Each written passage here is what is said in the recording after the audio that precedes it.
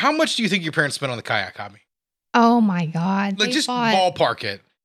Probably like $5,000. You see, my dad feels like he splurged at $3,000 on the bar. And I was like, you got nothing on a hobby when it comes to the beginning. Just picking up a hobby and then throwing it away a year later. Yeah. Like that intricate knife shed and all that knife building station. Like he did that for like 2 years. Now it's gone. Yeah, there were a lot of hobbies in my lifetime. Yeah, they pick up a ton of hobbies, man. That's wild. Yeah. Wild, you know? Even my mom is in for the hobbies because she did stained glass for a while. Now she's into bees. Yeah, she's into bees big time. Yeah. Yeah, that's her thing. Yeah, she's talking about bees all the time. Bees. Like, bees? So, I sent her the Nicolas Cage, not the bees clip when she said something about it in a text. And I don't think she understood the reference. She probably hasn't because she doesn't like horror movies. But she's seen The Wicker Man. I know that. Has she? Yeah, she's seen the original. Yeah, because I brought it up once in conversation. Mm. And she's like, the old English film. Like, yeah, that movie.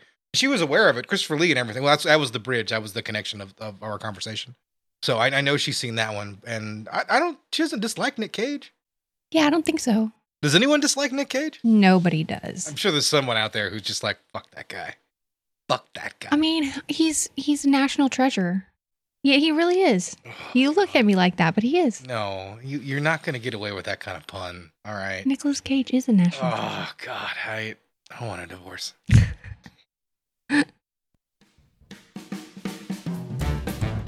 Wow. Marriage is over. Start the show. End the marriage. What have you done to us, Nicolas Cage? I now hate Nick Cage for what he's done to us. How could you? He's a national treasure. You fucking bitch. Hello. I'm Pedro. And I'm Meredith. This is Gritty Reboot. Yay. Already the show is off the rails. Meredith, what are we doing this week? We are doing The Hills Have Eyes. Yes, we are covering Wes Craven's 1970s classic, as well as its very, very good reboot in the earlier mid-2000s. Yeah. Obviously, I'm a big Wes Craven fan. And I think one of the things I want to talk about immediately is that this is not one of my favorite Wes Craven joints. It just isn't. And we'll get into it more, obviously, but I think I was kind of surprised when I went back to watch it, and I still couldn't find a lot to love necessarily within the runtime. Even though I did like the movie, I thought because I did this a few years ago with The Last House on the Left, I said, oh, it's so amateurish, I won't find anything to like in it. And I found a lot to like in it. And I feel like this movie is just a worse version of that at the end of the day. All right, so movie over. Let's go on to the reboot. Meredith, what did you think of The Flash? Yeah, I know we're going to wildly we never ever talk about anything before we get into the movie. But we saw The Flash, finally. Yes. And I wanted to ask you about just a little bit, because I think you have, opinions here on The Flash. You think so? I do. Because you were bored. I was so bored.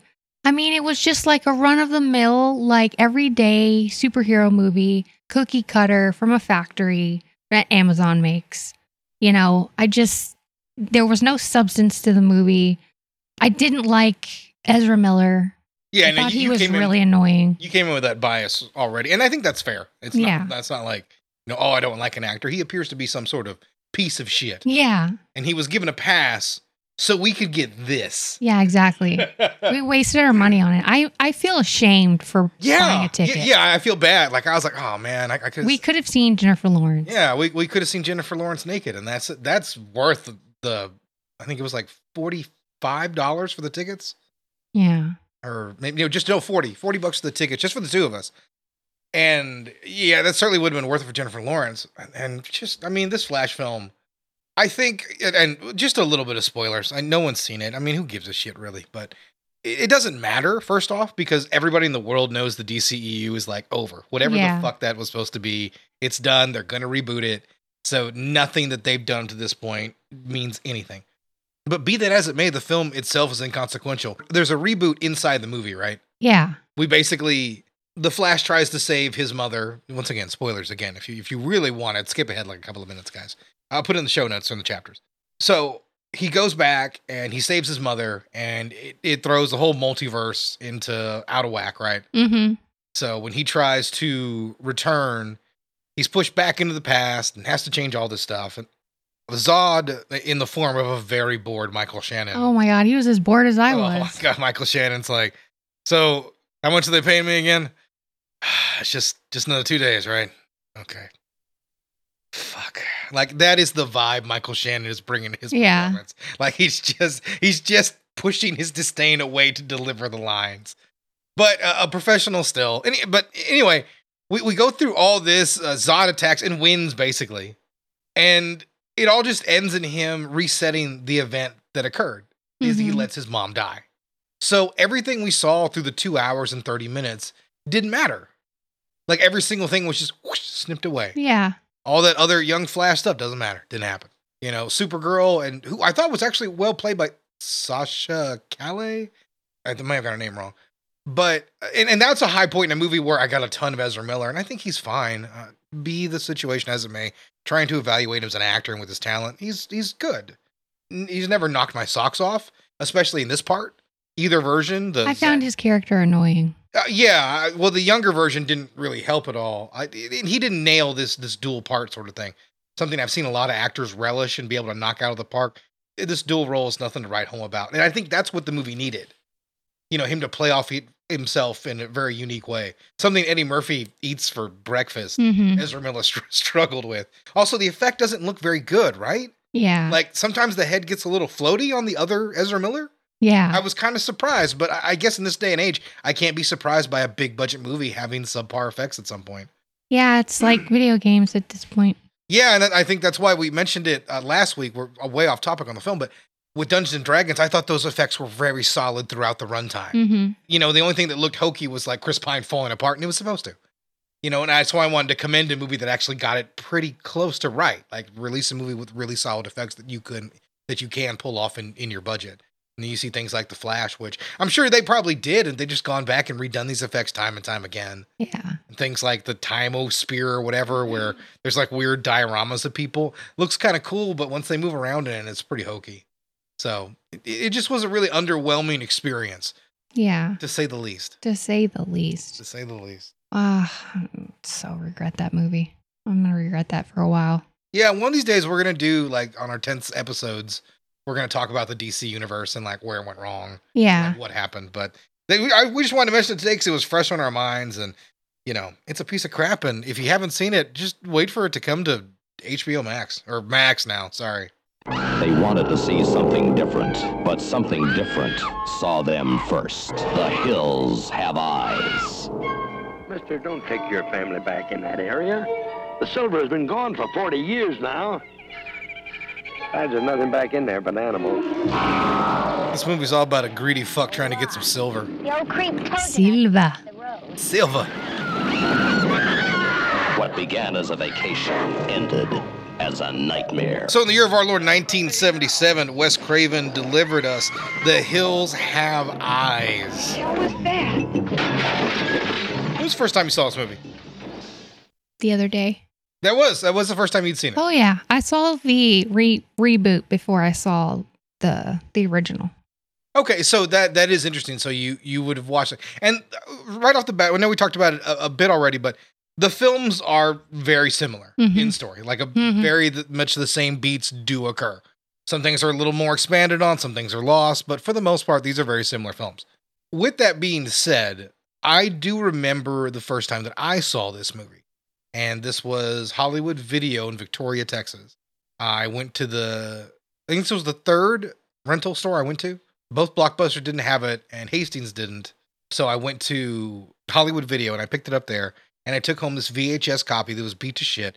And I watched the movie, expecting to sort of love it like I did The Last House on the Left. And I wasn't left cold by it. I liked the movie, but I wasn't enamored with it. And I think one of the things that set me up to really love the movie was the reference to it in Evil Dead. Yeah. It's on the wall behind Ash Williams as they're playing the tape. Yeah. Down in the basement. There's a torn poster for The Hills Have Eyes. It was sort of Sam Raimi saying, haha, this is real horror. Or at least that's the gag. And that was how I sort of knew the film, so I was always really excited to see it. And I guess I was just kind of surprised how, I mean, you know, I like raw and amateurish movies. We've talked about that ad nauseum with Texas Chainsaw, and it was just diminishing returns here on this one. Because I feel in like a couple years, A Serpent and the Rainbow is going to come out, and Wes Craven's a much more mature filmmaker. See, I felt the same way about this movie as I feel about Texas Chainsaw Massacre. I can appreciate what it is for its originality, but other than that, there's not much for me there as a horror fan. Well, yeah, and I think that's one of the takeaways from the movie. Like I said, I just don't think it's one of Craven's better efforts. Yeah. But it's not like it's a movie of poor quality, especially with the budget level.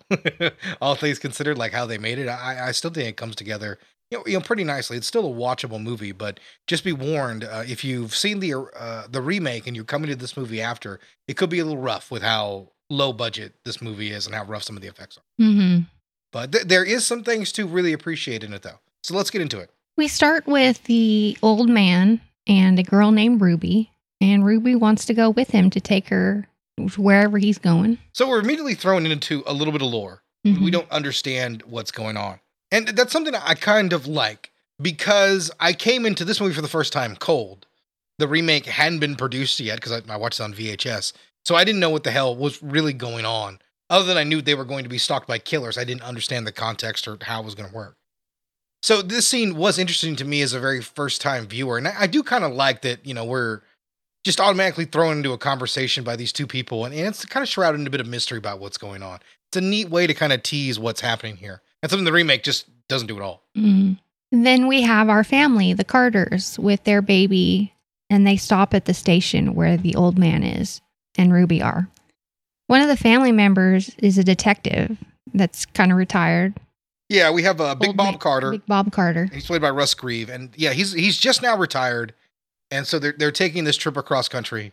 And where are they going again?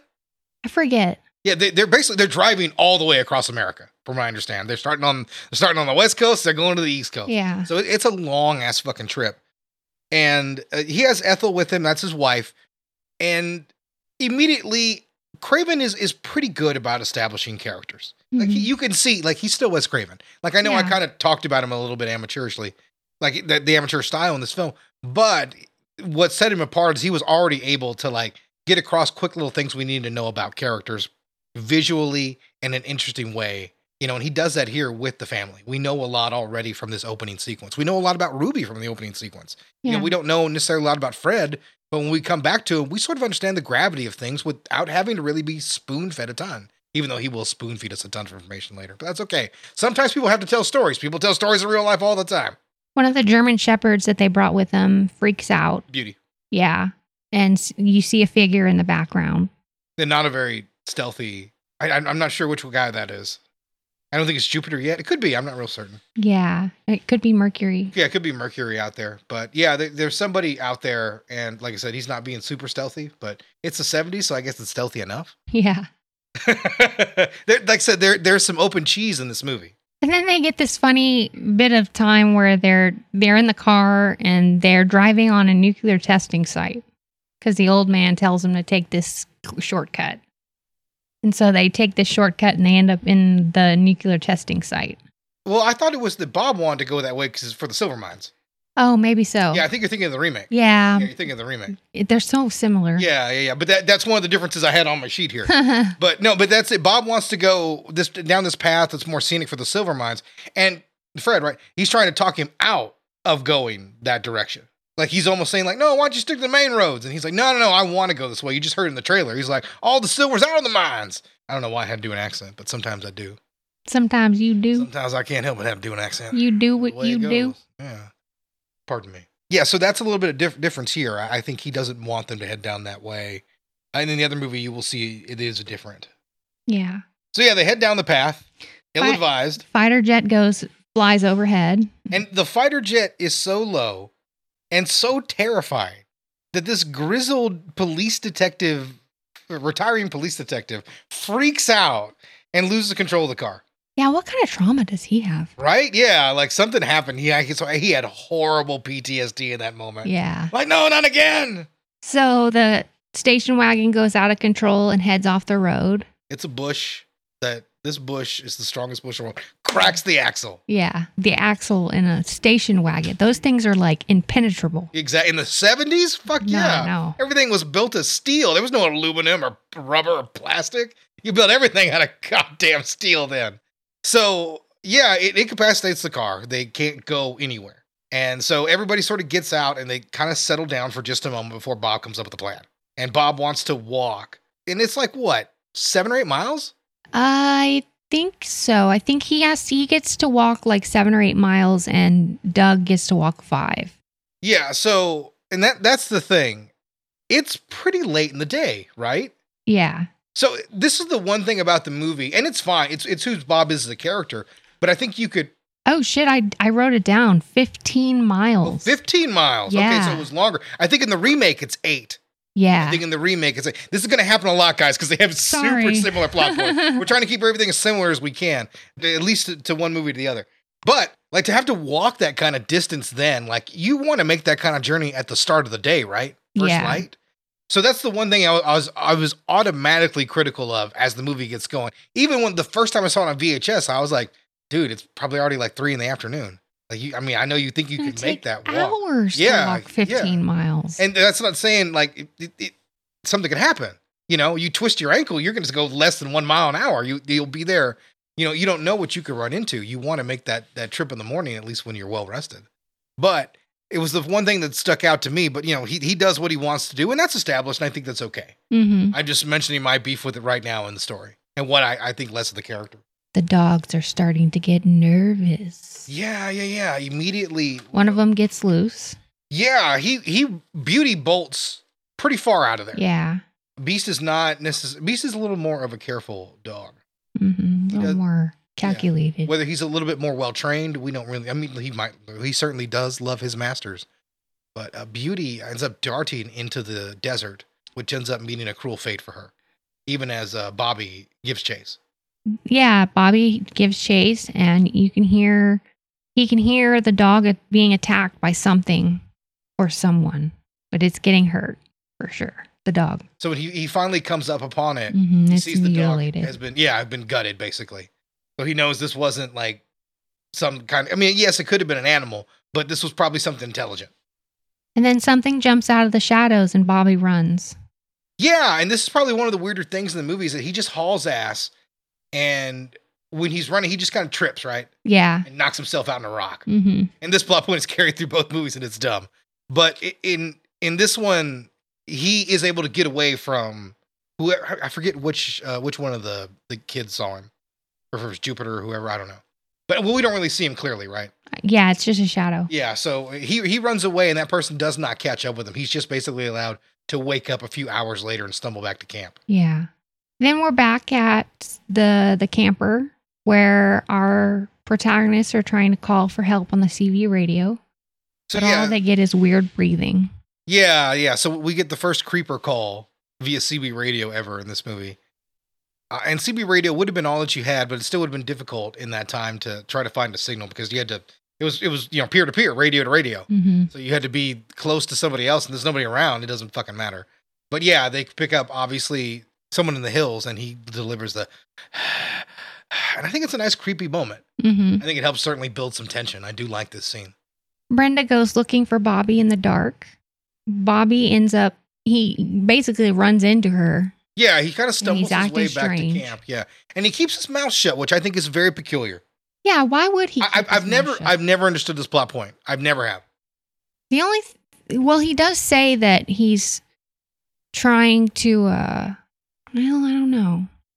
I can understand not wanting to worry people, but yeah, his dog was mutilated and he was chased off by something, right? He saw something that scared him. So, I mean, I don't understand why he doesn't say anything. Why he has to wait until shit gets real. Until he's tired of listening to his sister and brother-in-law fuck. Yeah. Because, he's just like, all right, listen, I need the key. Listen, also some weird shit's going down. Like, what? I know I'm getting a little head here, but. That's okay. Going back to the dad, he finds a house and explores it. That's the gas station that they stopped at. Yeah. Someone starts shooting at him. It's the old man, and he tries to hang himself. And then Big Bob, he he saves him from being he's able to get him down there, and this gets like, what the hell are you doing? Yeah, this gets him monologuing basically, and he gives us the backstory of the film, which is that the person who is the antagonist here, Papa Jupiter, that's his son, and while he had a beautiful baby girl as his first daughter, his son was born 20 pounds, covered in hair, and came out sideways. Yeah, killed his mother. Yeah, killed his mother in the birth. And so this hairy child comes out and is basically like a Hellraiser, right? Mm-hmm. And eventually he kills his mother in a fire later, right? Or he kills his sister in the fire, pardon me. He kills his sister in the fire and he's unharmed. So when Fred comes back, he hits him with the crowbar, gives him that wicked scar on his face. Yeah. And he throws him into the desert to die, which obviously he did not do. So I totally lost his story. Oh, really? Yeah. Oh, yeah. That's entirely. Yeah, he goes down the whole backstory. I'll never forget that 20 pounds covered in hair and came out of her sideways. I remember that. Yeah, well, yeah, you would. I would forget that. Yeah. You don't forget a detail like that.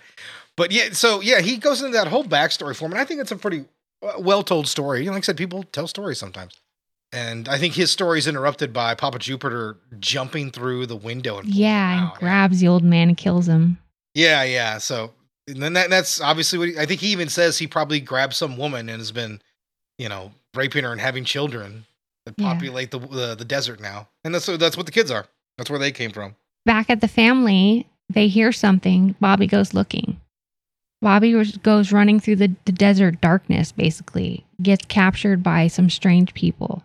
Then we have a scene where Ruby is eating some food. We think it's part of the dog. Yeah, that's heavily implied. Mm-hmm. That the dog, obviously they want to eat the shit out of the dog, so that's what they're doing. The remake answer is a little clearer, but, if we have to look to that for an answer, but yeah. And poor Bobby, he's concerned about his dad not coming back. Yeah, because at this point, it's been a long time, especially if he was going to get a car, you'd be able to see something. He knows how far it is, and his dad can make that walk, so, and obviously he has a reason to be concerned. Yeah, Doug and Lynn want to go sleep in the station wagon, and they're getting their stuff ready to go, and he's like pleading with them basically that he'll sleep on the floor, basically. Yeah. Anyways, they go to the station wagon. Bobby goes out to try to find his dog Beast and hears all the commotion in the desert darkness. Everyone's asleep, and the bald guy stranger starts stealing a bunch of stuff from the camper. Yeah. Then Bobby goes and interrupts Doug and Lynn having sex like an asshole. Yeah, this is where I came in a bit earlier. And yeah, Michael Berryman, by the way, I wanted to point him out. He's on the cover of the film, and he plays Mars, right? I believe so. Yeah, and that's who that is coming into the trailer. Bald guy. Yeah, the bald guy, yes. Michael Berryman. He is very famous in the horror world, and this is one of the movies that launched him as a cult icon. So I didn't want to mention him here, and this is the part that does it. And he's really good here. He's very memorable. Very memorable. And there's a reason they put him on the cover of the film. He has a great look, and like I said, he does a very nice job in this flick. So it's very cool to see the genesis of that. He doesn't interrupt them while they're fucking, but we do see someone siphon the gas, right? Yeah, that's the bald guy. The bald guy. Yeah, that's right. I couldn't remember which one it was. I just had someone siphons gas in my notes, and I couldn't remember. So Berryman does that as well. Mm-hmm. An explosion happens, and they all go see what all the screaming's about. It's Pluto, sorry. Pluto, okay. Yeah. Brenda is left with the strangers. They both try to violate her, basically. Yeah, so we have an incredibly hectic scene here. So they hear an explosion, and immediately Bob's cries are heard. Yeah. And so everybody sort of starts to haul ass. And I think it's Doug that grabs the fire extinguisher. Yeah. He goes inside the camper and grabs a fire extinguisher. As Pluto is back all there. Of them are in there, yeah. Yeah, Pluto's already in there. I don't think the other one's made his way in yet. But yeah, he's already in there with his hand over her mouth, and he's like, just watch the baby! And he runs out there to hopelessly fight this raging fire with a little tiny fire extinguisher. Yeah. So they go out there to attempt to extinguish him. They cannot. I mean, they do finally get him down, but he's dead. He's been cooked alive. Yeah. Lynn hears screaming coming from the camper, and she goes and check on her sister. Yeah. And she's immediately, the second she gets in there, it's time to throw down. Yeah, she sees this guy with her baby, and she goes into action. Yeah. She ends up getting shot with the struggle. Yeah, she does get shot, but she does stab him in the thigh. And that's a plot point throughout both films. Mm-hmm. And yeah, she gets a good stab, and it immediately gets her killed in this one. She takes a second shot. To the head. Yeah, she takes a second shot and she goes down this time. Her mother wanders in after this and is also shot. Mm-hmm. Another plot point throughout both films. Another mother trying to protect her kids. Yeah, that's it. Basically, all the women here get their opportunity. They do end up taking a little bit of food and they end up leaving. They bring Barbara, right? Or Brenda, pardon me. Brenda, right? Mm-hmm. Bring her outside. Yeah, and Mars puts a gun in her mouth, pulls the trigger. He's out of bullets. Yep. Next time. Or it's like, I'll see you later. I'll come back for you or something. Yeah, they runs off into the distance. I did like, by the way, a plot point also in both movies is when Mars drops down from the top of the trailer. Yeah. The second the family runs off, like they had a really well coordinated attack. Like they were ready to do this. It shows how long they've been doing it and how much enjoyment they've taken in. I think that's something we skipped over earlier. And it's something that's not in the remake that I did want to point out is, Papa Jupiter takes glee in shoving that cactus in Bob's mouth, and crucifying him. Like there's a smile on his face. He loves the work. He enjoys doing this. And I think that's one element that this movie has the edge on. He is a terrifying character. He's not one of Craven's best villains. I mean, because he's got quite a few good ones. But he certainly is worthy of mention. Like the way he's portrayed, I think is a little over the top, but he is altogether, what would be a fucking terrifying sight to run into. Mm-hmm. So I do want to give it that. He's a much better character here than he is in the other movie. Yeah, that was a good point. Thank you. I try. Okay. So where were we? So yeah, what McCready, he gives the blood test at this point. Oh, wrong movie. Wrong week. Okay. So we just talked about the mother dying. Yes. And them taking off. They wrap her in blankets and to try, because she's saying she's cold. She's clearly dying. She's dying. Yeah, I'm sorry. She's not dead. She is dying in this. And Doug tries to comfort her, and I think Bobby's still in a rage at this point, right? Mm-hmm. And he doesn't come in to see his mother just yet. So he comforts her, and she's in shock, and he says, like, everything's okay, it's gonna be fine, and she passes away. It's a sad scene. I think here's where the rawness of the movie can really help, because like when he goes and he grabs his wife, like he just leans down and slowly does it. There's no cuts. There's nothing fancy about how it's done. It's just that raw moment. Like one just last final hug with her, and that's all he's got. I think that's one time this style really helps, because a death like that in that moment is just like a raw nerve out. There's nothing you can do about it. It's just there, It's this sudden event that completely changed fucking everything. But he can't worry about that at this moment. He's got bigger fish to fry. They have his baby. He's got to get the kid back. And this is what the core tenet of the film was about, is at this moment. The parenthood. The Carter family, they don't scare. And I think that's something that these cannibals have been relying on for a long time. Is once they make those attack, people give up or they try to run. And they're like, nah, man, we gonna fight. Because he wants his kid back. And he's got the dog. And so after the attack, I do want to mention, Beast does kill Mercury. Yeah, Beast kills Mercury. Mercury, total jobber, by the way. Low stats. This is like a roll-up loss, right? But it begins the turning of the tide in the movie. Yeah. Of it being all about the cannibals initially, and now we're doing it all about the Carter. Yeah, the entire film to this point has been about the animalistic nature of them. Yeah. And now we are going to show how far into that animalistic side the Carters are willing to go to get their vengeance. Yep. And that's the core tenet of what this movie is about. Yeah, I like Craven that. Is, ringing a bell to get you to see. And I think it's a great example of that, because, immediately he's going to take Beast and he's going to try to ride back into the belly of the Beast to try to get his kid. Mm-hmm. And that's something that I really enjoy. And they're going to work on trying to set a trap for that son of a bitch. Yeah, because the strangers, they want to eat the baby. Yeah, absolutely. Yeah. Yeah, trust those filthy cannibals. The only one he can is Ruby. Doug finds Beast, and there's a decent jump scare there. So he does have a jump scare. Craven likes him. The strangers are, I call them the strangers in my notes. You do the weirdest things. Why do you call them that? It's left over from bartending, where you would just like, whenever you had a guy with a tab, you would just say, okay, guy with big nose. And that would be his tab name. Because you'd have so many tabs, you'd have to do something. Anyways. You're a weirdo. I hope one day when we do the strangers, you don't actually call them the strangers in your notes. Right. What's the dad's name? Bob. Big Bob. No. The... Papa Jupiter. Papa Jupiter. Papa Jupiter. Papa Jupiter talks to burned out, decapitated head. Yeah. I did like this. Bobby goes back to like mourn his father's body and it's gone. Yeah. And this is why they took it back. And to eat it. This dinner scene is not in the other movie. And I think it's really pivotal when I talk about that terrifying character of Papa Jupiter. I think, once again, his acting is a little silly. Like, I think there's just diminishing returns on on low-budget acting in this movie for Craven. But I do like the concept of this scene. I would have liked to have seen this sequence redone. This is one I feel bad about wasn't redone.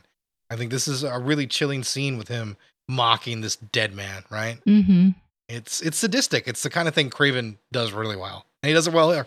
Doug and the dog spot the two strangers. And then Ethel is dead. She had died. Yeah. And the dog attacks Pluto. Yes, that's right. Yeah. He hates Pluto. Ruby. He's able to lay in wait and surprise Pluto. Basically, everyone in this movie has 100 stealth. Yeah. Is what we've learned at this point. Like, it's like, what was that game I was... Oh, Days Gone.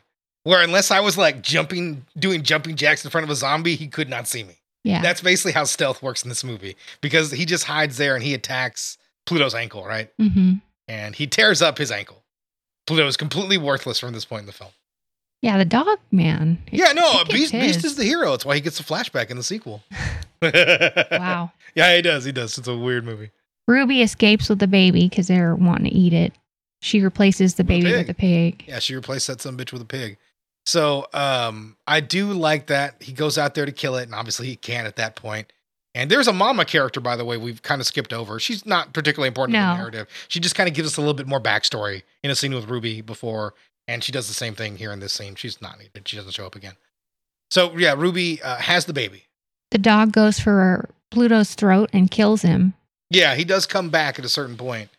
And he's able to finish Pluto off. Yeah. Yeah, I do like that. He does. And he has the definitive death. Like, he has death gurgles, his hand stops. And I do want to mention that because Pluto and Michael Berryman do return in the sequel. He just shrug off that death. But he does die here. Yeah, he's dead. Totally dead. Yeah, I would count him as completely dead. Yeah. Beast don't fuck around. Beast don't take no prisoners. No, Beast don't. Yeah, he ain't fucking around.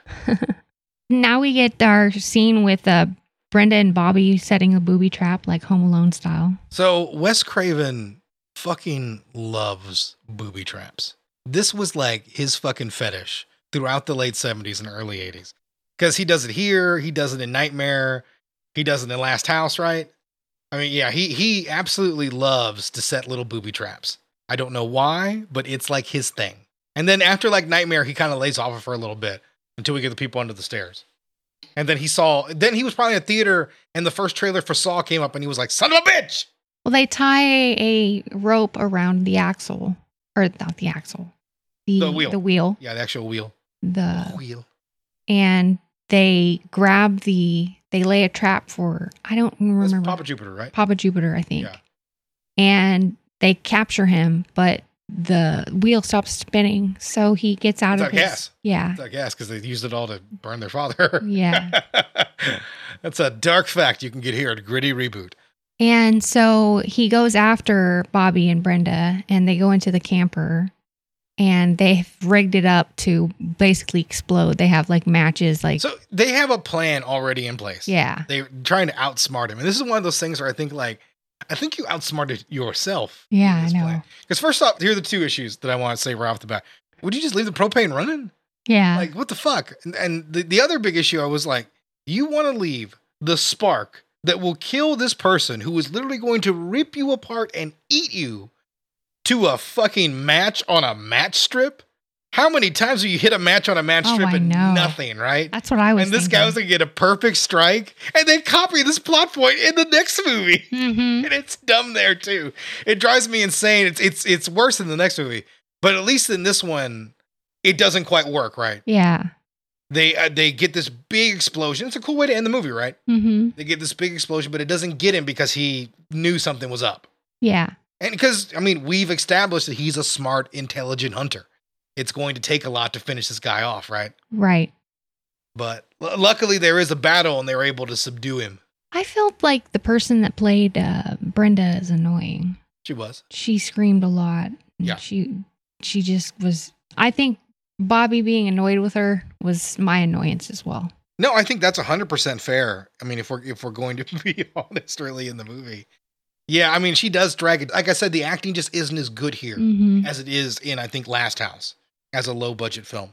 Doug and the other stranger, I don't remember. Oh, I did. By the way, I forgot that they did use the mother as the trap. Yeah, that's right. And I did want to mention this because this is the goofiest scene in the world. Because like Papa Jupiter is like, let me take a look at this dead body here. Like he just has to like get right in her face to be like, yep, dead all right. Like he couldn't tell from like the smell or the flies around her because she's literally like blue, right? Like she's blue when they put her out there. But he had to get up close to be able to tell. That drove me nuts. But continue on. Doug and one of the guys struggle, and Ruby picks up a rattlesnake and has it bite him. It was a weird scene.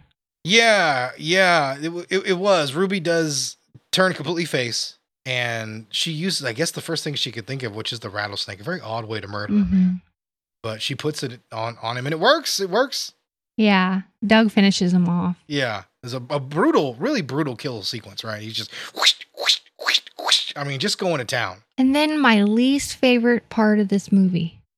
It ends. Yeah, it's just ends. Yeah. There's no falling action, nothing. Just fucking ends. I hate that shit. Yeah. That happens a lot with older movies. Yeah, and I think it's a good way to end on the brutality, you know? Yeah, but come on. Even though I'll be honest, I would have sworn I remember a scene where he gets back to the... No, they ain't shit. They ain't shit. I wrote that down. Yeah, I would have sworn I remembered that, but that's probably the Mandela effect in that respect, so...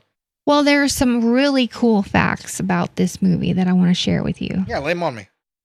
Wes Craven was in part inspired by an incident that happened to him while he was taking a motorcycle trip with his wife. When they stopped in a small town in Nevada, a trio of locals shot an arrow past his head and insulted him. When Craven threatened to sue him, they replied they could easily kill him and leave his corpse in a nearby salt mine, and no one would ever know. Ooh, I like that. Right? Oh, that's cool. Craven considered this movie an homage to Tobe Hooper's Texas Chainsaw Massacre. I think that's a really good way to put that because you can feel that in this movie. Yeah. I think you can tell Craven saw that and went, this is a masterwork. And I think this is definitely that kind of movie, you know, and, you know, there are references to it. And I think that's the same way that he nods at that movie is how Sam Raimi nods at this movie in Evil Dead. At least to me, that's the way I look at that tip of the hat. You guys can't see it, but I'm tipping a fictional top hat right now. Good job. She loves it. The MPAA initially gave the film an X rating, which would have relegated it to the porn circuit and would have severely hurt box office returns. It's not that violent, even by late 70s standards. I know, right? Yeah. So Craven went and cut the movie to get an R rating. The director's cut, unfortunately, no longer exists. Yeah, you'll find this a lot. Just nobody gave a shit to hold on to the celluloid back then. And who was Wes Craven in 77 or 78? Yeah. So why bother holding on to it? That's why sometimes you might see like these movies get rescued off an old 16 millimeter print because it's all somebody just happened to hold on to. At around 55 minutes, Virginia Vincent's reaction to being shot is genuine, as there was a mishap with her squib planted under her robe. The small explosion caused a great deal of pain, and she was briefly hospitalized. Yeah, this happens a lot, as a matter of fact. Well, not a lot, but this is a common occurrence. You put a squib on incorrectly, the pad's not on or doesn't cover the entire explosive area. On They Live, Roddy Piper, they put it on him backwards. So it exploded into him. Damn. And you can see it. One squib comes out and just like under his shirt, it just pops up. And the look on Roddy Piper's face, a guy who got thrown around a wooden ring and concrete floor for a good portion of his career, is pure pain. Like you just, like you can just see it when it hits and he falls over. And yeah, he had the scar. Russell, you could see that scar for years. Damn. Yeah. Somebody, trust me, some fucking guy in that department got their ass kicked that night. Craven initially disliked the title. He wanted to call it Blood Relations. However, the producer, Peter Locke, hated the title. Yeah, I hate that title too. While researching terrible things at a New York public library, Craven came across the legend of Sawney Bean, who was the patriarch of a wild clan of Scottish cannibals who murdered people throughout the early 1400s. Craven was fascinated by this and that his King James behest, the clan was treated as cruel and as brutal as they were. This is why in the film, the Carter family becomes just as vicious as their tormentors. You know, Craven was always sort of like this. Like, he did a nice job trying to take from classic sources and try to convert them into things like he had nightmares or fears about. And this is another good example of him kind of mining that gold and coming up with something really good. Because obviously, you know, this got a sequel, so it was successful and it got a reboot. And, you know, he goes that well again in Nightmare on Elm Street, and that's a great idea. You know, using childhood fears and the story that creeped him out in the LA Times. Or a remake of The Virgin Spring, you know, with the idea of like a young girl in a bad situation. Like a fear about that a friend expressed to him gave us Last House on the Left. So Craven was always so good about taking those real things that really scared him and being able to put that on screen. And that's why he is a master of horror. Many of the props in the family's cave were from art director Robert A. Burns' props he designed for Texas Chainsaw Massacre. Film was shot on a camera rented from a notorious California pornographer. You do what you gotta do. And finally... Come wipes right off, so you're fine. The character of Pluto, played by Michael Berryman, claims to have been born with several birth defects. Chief among them is hypohidrotic ectodermal dysplasia, a hereditary disorder that makes him incapable of growing hair, nails, or teeth. It also makes him unable to grow sweat glands, which meant long days filming in the Nevada desert was very dangerous. They had to immediately cover him as soon as he finished his scenes. Holy shit. Damn, I didn't know that. That's dangerous as hell. Yeah. Especially on low budget production, but he does have a look, man. He really does. I mean, not a lot of people can bring that, what he does. All right, on to, we've exhausted everything there is to I mean, in all honesty, I can't think of anything else. I know there's probably one fact I'll think of when I'm cutting the show together. I'm like, damn it, I forgot that. But, I mean, all in all, I think we pretty much covered that. I think it's time to move on to the other film. We have The Hills Have Eyes 2006.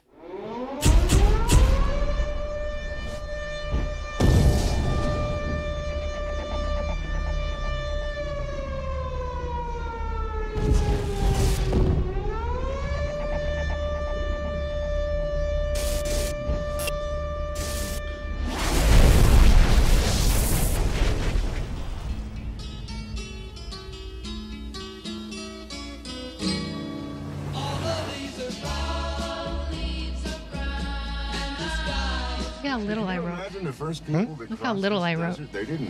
You write super tiny. Well, hey, we're on a podcast. You want to talk in these microphones? Oh, yeah. Because people don't need to know about my little writing. I think people want to know about your tiny notes. Well, I do it because I don't want to. I'm lazy, basically. Well, they seem like they're written by like a little girl. That's how small they are. I know, isn't it great? They're written in small shorthand. No one has their real character name. Unless their real character name is only like 3 letters long. I'm sure you probably put down Bob as Bob. Yeah. Yeah. Yeah, I did. I don't know, you asked me earlier who the dad was earlier, so. No, who the... But I know the stranger's dad was. Yeah, the stranger's dad. Will you stop giving this movie new lore? You are not allowed to give movies new lore. That's not a thing. We start this movie. We begin with something new. With scientists. So we have a pretty cheesy scene here with a bunch of scientists doing some research on nuclear testing grounds. And they are brutally and CG murdered. Because there's a pretty obvious like CG pickaxe going through people's heads and chests. It's noticeable. It's not that bad for the time. Little body count sequence here. One scientist is a kill and then the other one is 2. And that is the big difference here in this movie. Is that my wife is eternally confused.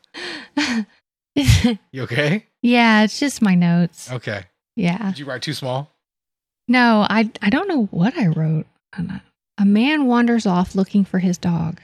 He doesn't find it. He screams about being out and not wanting to do it anymore. He's gay. He's tired of it. I don't. See what I mean? Yeah, I don't. Hey, listen. This is. I don't know what to say about that. I'm trying to do a podcast over here and you're complaining about your notes. If you would not mind, lady, can I please get back to the show? Yeah. So, yes, in this intro, we get a little bit of a cold open, and then we get what is different in this movie is that they're not just a family of cannibals out there just surviving, right? No. They are mutant freaks. They've been deformed by atomic blast. Yeah, they were pushed out of their homes, and they've just been walloped by radiation. Living in the mines. Yeah, and so they have now turned into mutants with horrible deformities and superhuman strength, except for Papa Jupiter for some reason. We start this movie with the family again at the gas station. We started it in the cold the open. Scientists. Yeah, that's when we started the movie. We started again. The movie ended, and this is part 2. Yeah.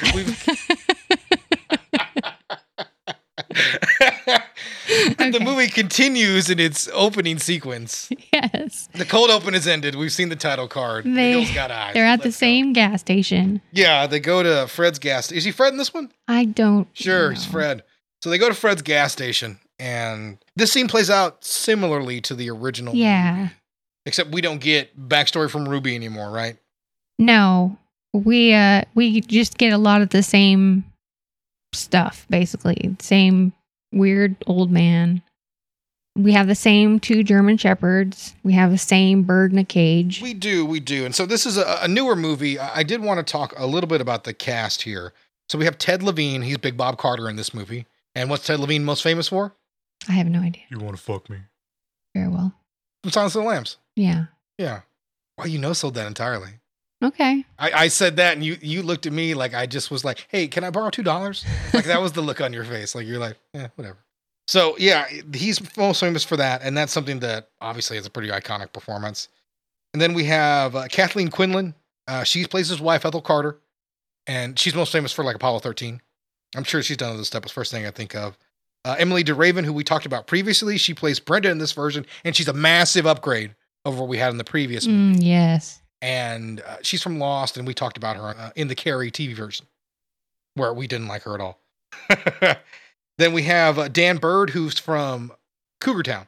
He plays Bobby in this one, and I really enjoy his portrayal of this character. And this opening sequence is a good way to show all of these differences here. Vanessa Shaw plays Lynn in this one, and she's a character actress I've always had a soft spot for, and we talked about her previously in 3:10 to Yuma. She's in Hocus Pocus. She's also in Hocus Pocus. Yeah. She also rapes a guy in 40 Days and 40 Nights. Oh, well, there you go. Yeah. All right. Very weird movie. It happened. A Hollywood movie. That's the final plot point of it. Listen, weird things happen in the O's, guys. I'm not going to pretend it didn't. Someone put some spikes on the road, and the family hits them and wrecks, slamming into a boulder. Yeah, so we get a kind of a cheesy effect of like the spikes coming up, and they cut a lizard in half. Like they're so sharp. This lizard is just chopped in half by these spikes, right? Yeah. These are the sharpest spikes in the world. Lizard choppers, they call them. So it destroys their car in a much more believable pattern. They didn't go with the PTSD. Yeah, they hit a boulder. PTSD plane. Yeah. None of that. It's not Bob going, not again, no!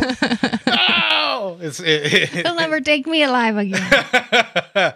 So he goes off the road. He can't control the vehicle. What is a cool looking stunt, by the way? And by the way, Big Bob, I love this moment. Watch the baby! I love that. And so he crashes in because I was like, my dad probably do the same thing. Yeah. Your dad probably do that same thing too. Mm-hmm. Like it just perfectly like, I just love that's a nice little character moment they added.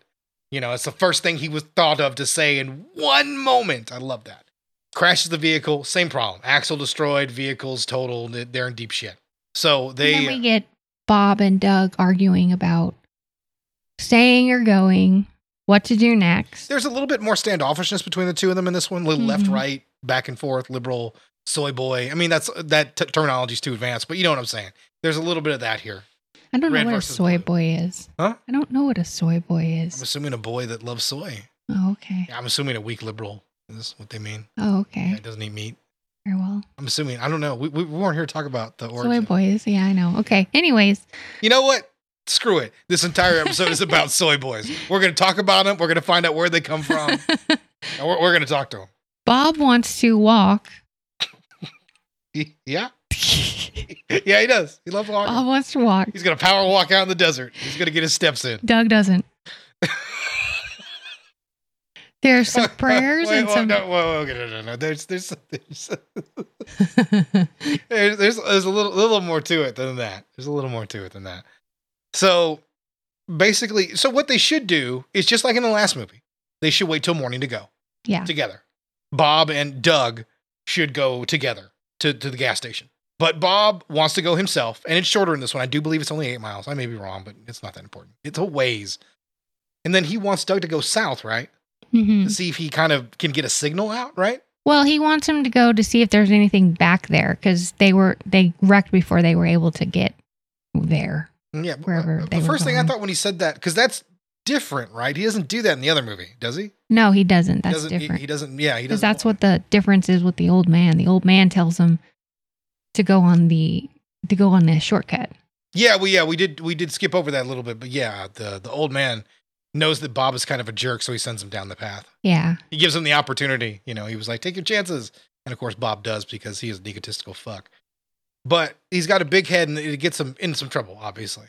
So he wants to do this plan where he walks that way and he sends Doug the other way when they really should both be going the same way or waiting. But they follow through with it. Doug walks down his way and finds a bunch of discarded cars, right? Yeah. Signs of some life. Yeah, and a big old crater. Yeah. And he's fascinated by it. He walks by, gets a bear out of one of the cars and grabs a fishing rod. Wrestles a bear, grizzly. No. It was like a teddy bear. Not that kind of bear. It's like a teddy bear. Anyway, there are some prayers and some more meaningless nonsense, and then Doug and Bob are off.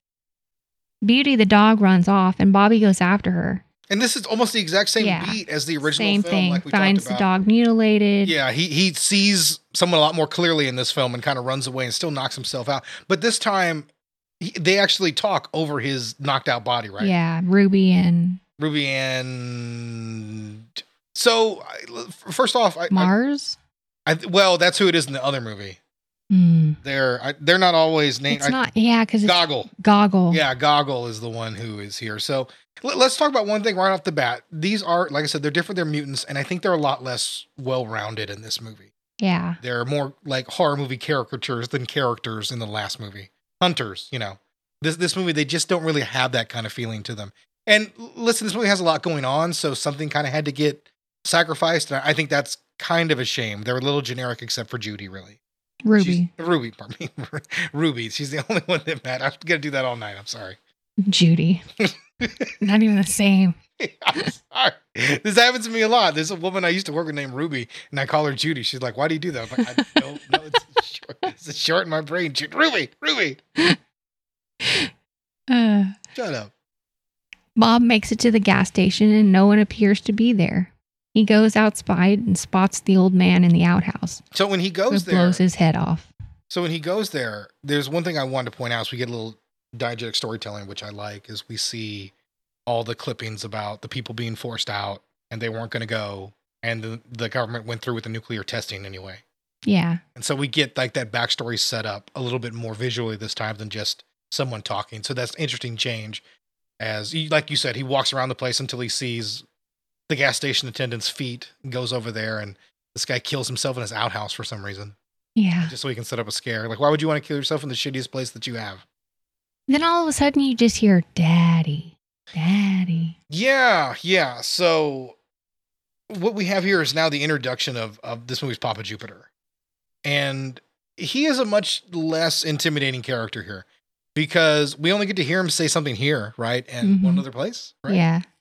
And so he sends Bob running towards the only working vehicle. He tries to get it started and he immediately gets the jump on Big Bob. Yeah. He's inside the car. He beats the shit out of him. And he drags him, and like Bob is like half unconscious. They go away. I know I'm a little ahead here, but just finishing that thought, finishing up with Bob. Meanwhile, Brenda finds Bobby and takes him back to the camper. Beast escapes his chains as well, but Bobby is still real leery about going after him.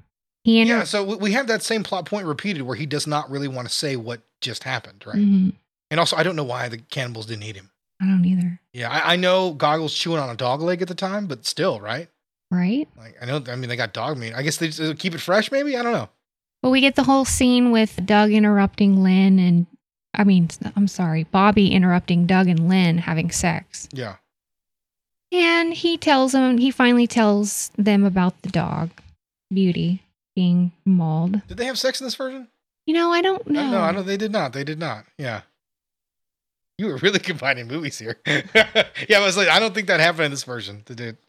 I was out of the room, so I just assumed. No, yeah, I don't. There's not an equivalent. You are not allowed to miss any moment of these movies. I try not to, You but will sit there in hunger until they are over. I try not to, but sometimes it happens. So yeah, basically, we are getting the same setup that we had in the previous movie, and we're going to get the same sequence, almost here beat for beat, with a few differences. Is we are getting very close to the crucifixion of Big Bob. Yes. While Doug is messing around with Lynn while Bobby is messing around with Doug and Lynn. Yes. Brenda is inside getting violated again. So yeah, we have almost the same sequence, sort of beat for beat, except it is far more brutal because the sexual assault is more than implied. Yeah. Now, we don't see anything, but we do understand more about it. Certainly, there's really no doubt this time. And the burning of Big Bob is far, far more brutal here. Mm-hmm. There is an incredible Steadicam shot where we go from the front of the trailer, almost in a mad rush, all the way to like in front of Big Bob as he's burning up. And the fire looks hot. I mean, really does. You see his flesh immediately like bubbling and sizzling. His eyes turn white from the heat. Like the fire really cooks him alive. It's a fantastic effect. They actually built a dummy that was capable of moving and thrashing and lit that on fire for a lot of the final scenes where they're trying to put the fire out. Mm-hmm. So it gives a great look that he's completely engulfed and still moving. And they can only do it the one time. Because once they burn up the mechanisms, it's over for the dummy. So I thought that was kind of an interesting effect. And it looks really, really good as he's about to die, still thrashing. It's a really brutal sequence, and I like it. But with that being said, it really does play out mostly the same way.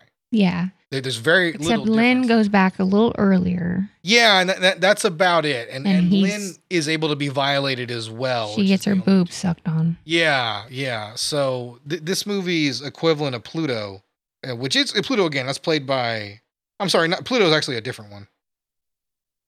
And Lynn gets shot twice. And It's Robert Joy as a Lizard is who I was talking about. Oh, okay. So yeah, that's the difference here. Lizard is sort of the main cannibal in this movie. Yeah.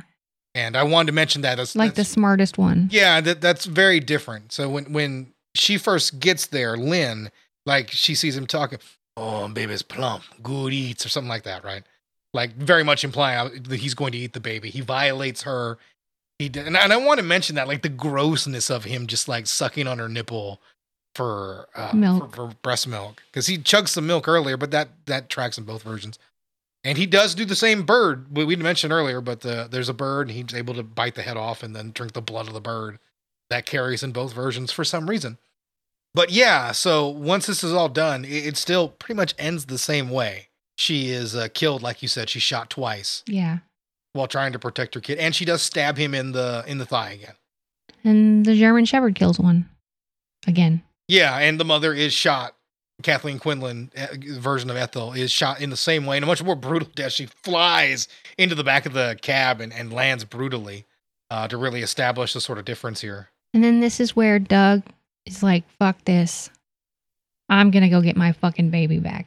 Yeah, so, and like I said, with that same moment, we do have that same kind of beat again, that same sort of moment. He comes in there, he sees his wife dead. There's a jump scare for it this time, by the way. She comes back to life for like a second and then dies again. Mm-hmm. She takes a breath and then goes. You get to have one moment of hope to be even crueler, and then he comforts his mother-in-law as she passes away. While he's out, he spots a town on the other side of the mine. It turns out to be one of those testing camps for the nuclear bomb. Yeah, like a fake town, like you've ever seen Crystal Skull. Yeah, where they built the cities for Harrison the Ford is somewhere in a fridge. He hears his baby and goes into a house and immediately gets caught.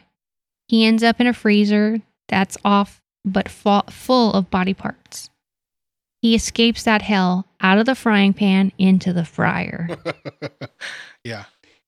He spots one of the men with a giant alien head who's really gross. Yeah, and I think that's Sist who you're talking about. And I didn't Yeah. want to mention that's played by Greg Nicotero, longtime makeup effects guy. Got their start, I think, on Evil Dead 2. He's a big guy. Yeah, and they do Walking Dead. He directed episodes of that. Just wanted to point out that he was here. Because he's dragging some bodies, I think, to the town as well. He gets knocked around by the big guy, but he ends up killing him. Yeah, he does end up fighting this movie's version of Pluto, who is like a strong man, basically. Mm-hmm. They've reimagined how the character works. And that's fine, I guess. It's just different. I do like the fight scene, actually, because him and Beast get a shot. And Beast is beaten until he like cries and is thrown off. Mm-hmm. And I enjoyed that. And it's a very brutal fight. It really is. Like, Doug's thrown around. He gets his fingers chopped off. I mean, it's a nasty beat down. And, really, he gets a couple critical hits from Pluto playing around with his prey. And he puts the screwdriver through the foot. And then he's able to put the flag through the neck. Through his throat hole. You prefer that term? Yeah. And so he puts it there, and then he puts the back of the pickaxe right through his skull. He gets a perfect kill in that moment, and then the dog finishes off the other mutant. Did you introduce Big Brain? No. Yeah, so Big Brain is just that. He's a guy who has a giant head, and he's confined to like a wheelchair thing. Yeah, he's gross too. Yeah. So that's how we get introduced to Pluto. Right before he comes, like, it's breakfast time. And then Pluto breaks through the door and begins this whole giant fight scene. But I didn't want to mention him. He's super gross looking, and he is killed.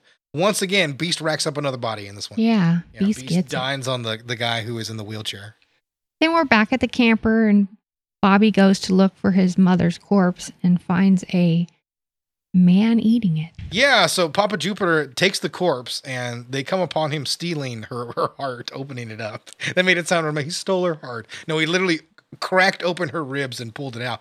By the way, that's actually Kathleen Quinlan on the ground in that scene. It's not a dummy. And I don't know why they brought her back for that. You could have easily made that a dummy. Nobody would ever have known. But no, she did lay there for that. So I did watch one little segment there. I think the heart was like made of like sugar.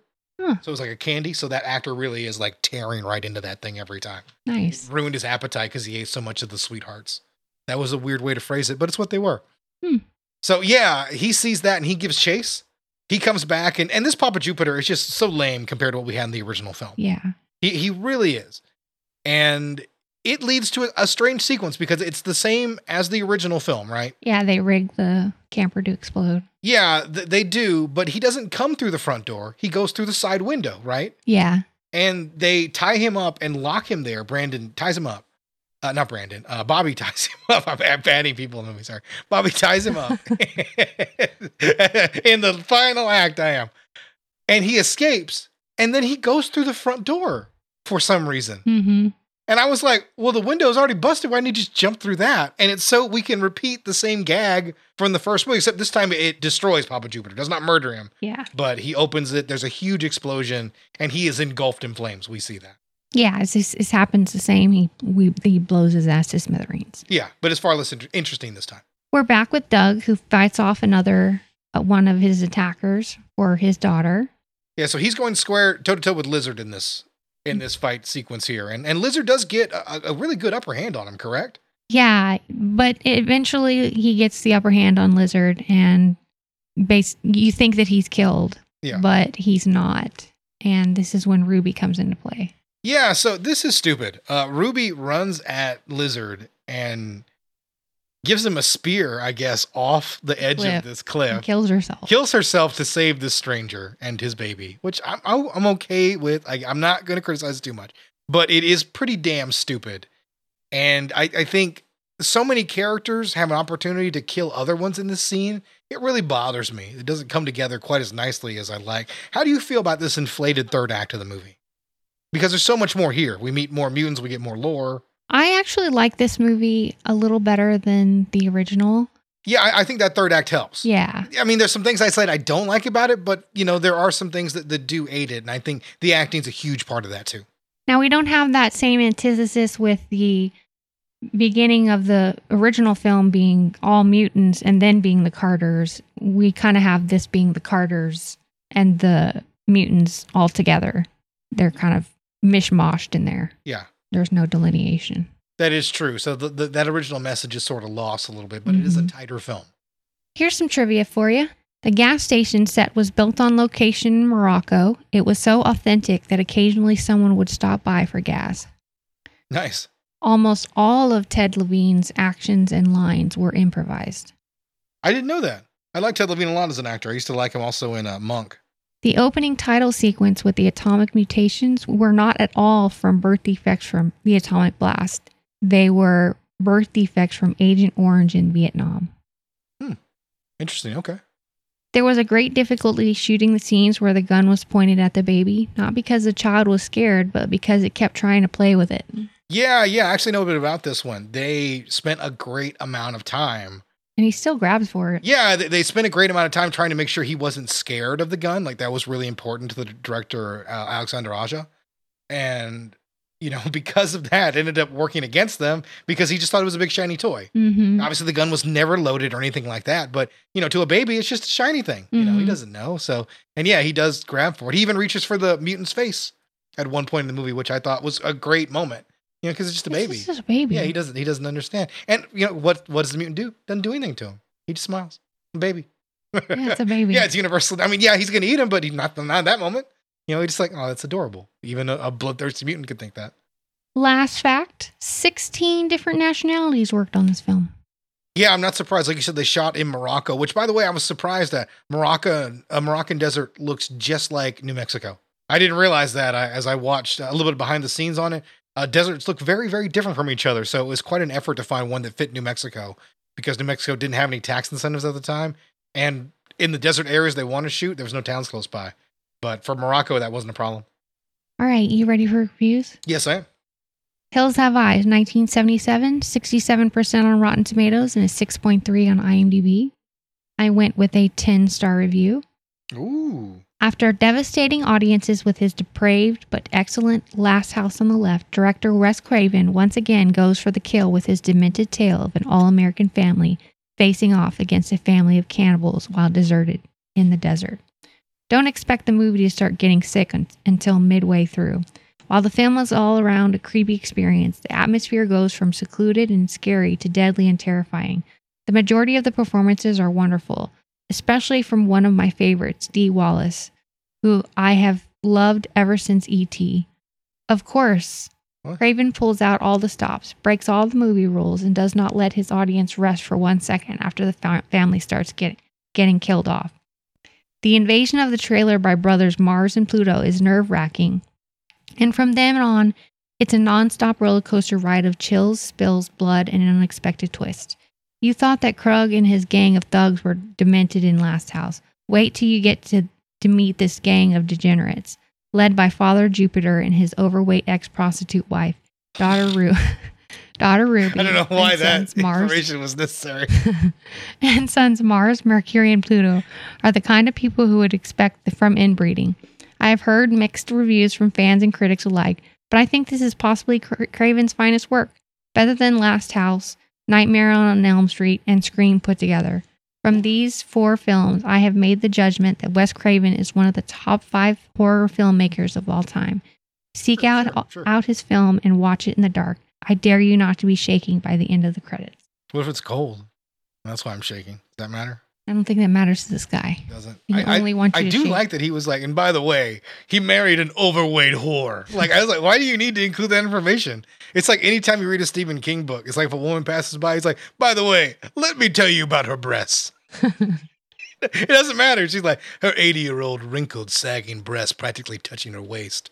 Doesn't matter. Like, Stephen King will do it to any female character that comes in. He's obsessed with breasts. Yeah, maybe this guy's Stephen King. I don't know. Hills Have Eyes, 20,006. 2006, my favorite year.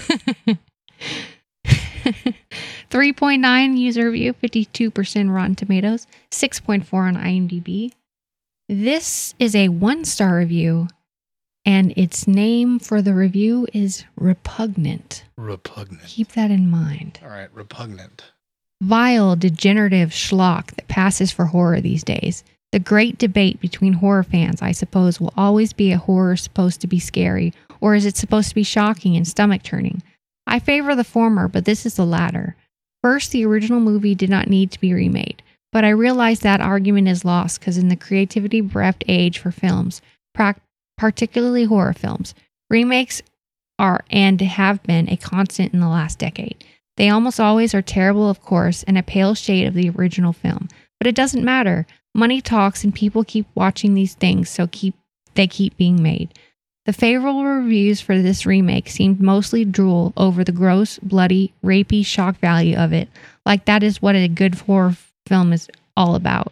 Clearly, there are those who feel that the way that way. And as I've stated, I am not one of them. So if you like that sort of thing, check it out and become a little bit worse inside. Otherwise, avoid it like the plague. This movie offers nothing but degradation. Degradation.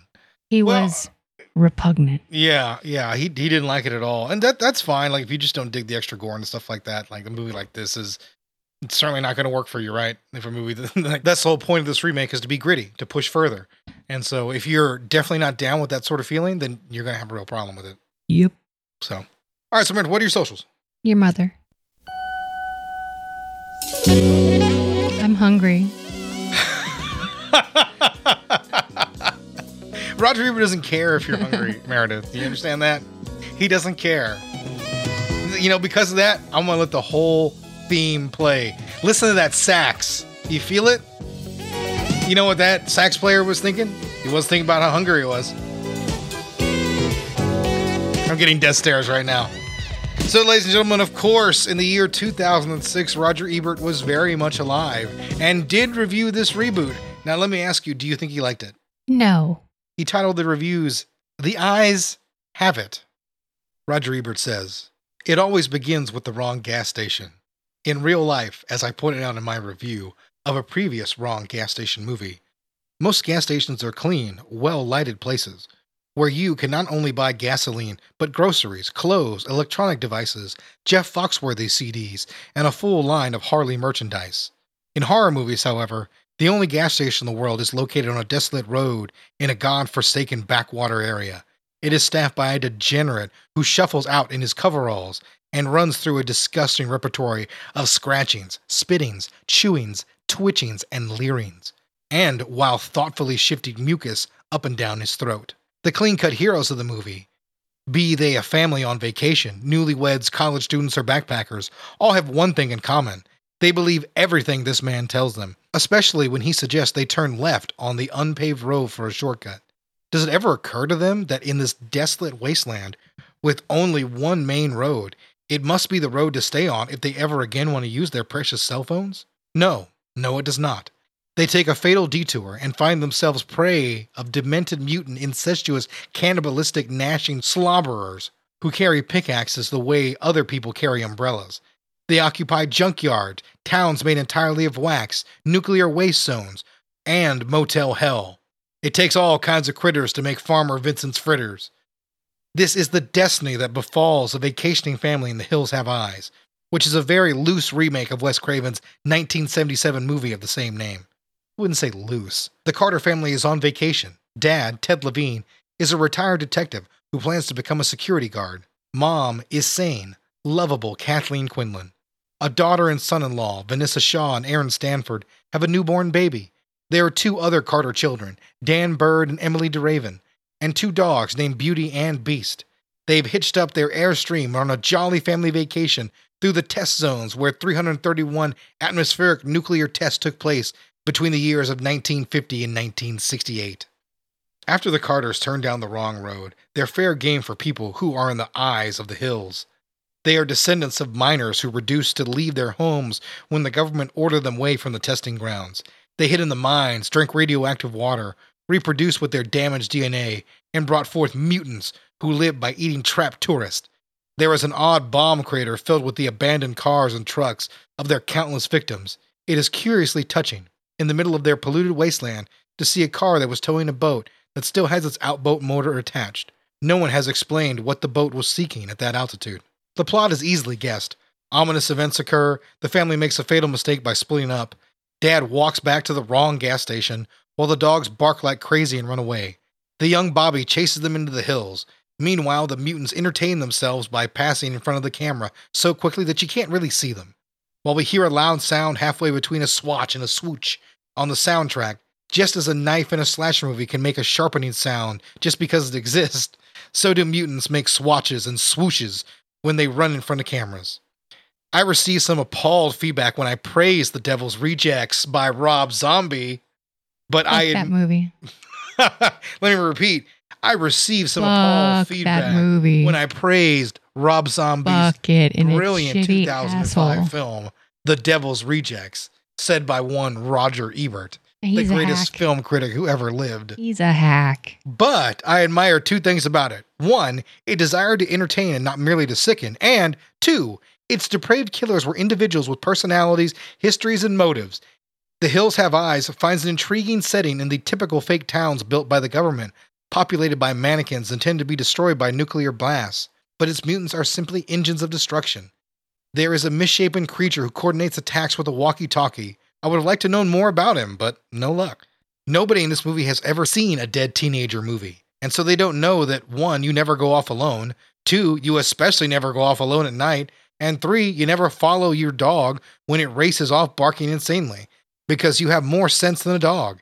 It is also possibly not a good idea to walk back to the wrong gas station to get help from the degenerate who sent you on the detour in the first place. It's not faulty logic that derails The Hills Have Eyes, however, but faulty drama. The movie is a one-trick pony. We have the eaters and the eatees, and they will follow their destinies until some kind of desperate denouncement, possibly followed by a final shot showing that it's not really over. And of course, there will be a Hills Have Eyes 2. Of course, there already was a Hills Have Eyes 2 in 1985. But then again, there was The Hills Have Eyes 1977, and that didn't stop them. Maybe this will. Isn't it pretty to think so? 1.5 stars. Not a fan. Nope. Not a fan. And you're not a fan of Ebert anymore, are you? No. If you want to let Meredith know how wrong she is for hating Roger Ebert, couple ways to do that. 1, if you're living in the 90s, email grittyRebootcast@gmail.com. Send it to her, let her know how much she sucks for hating Roger Ebert. If you want to do it in a more advanced technological way, you can hit us up at Gritty Reboot at Instagram and at TikTok. Great. Let her know you suck. I'm good with it. I am good with it. And with that being said, gentlemen, we are out. Bye. See you guys.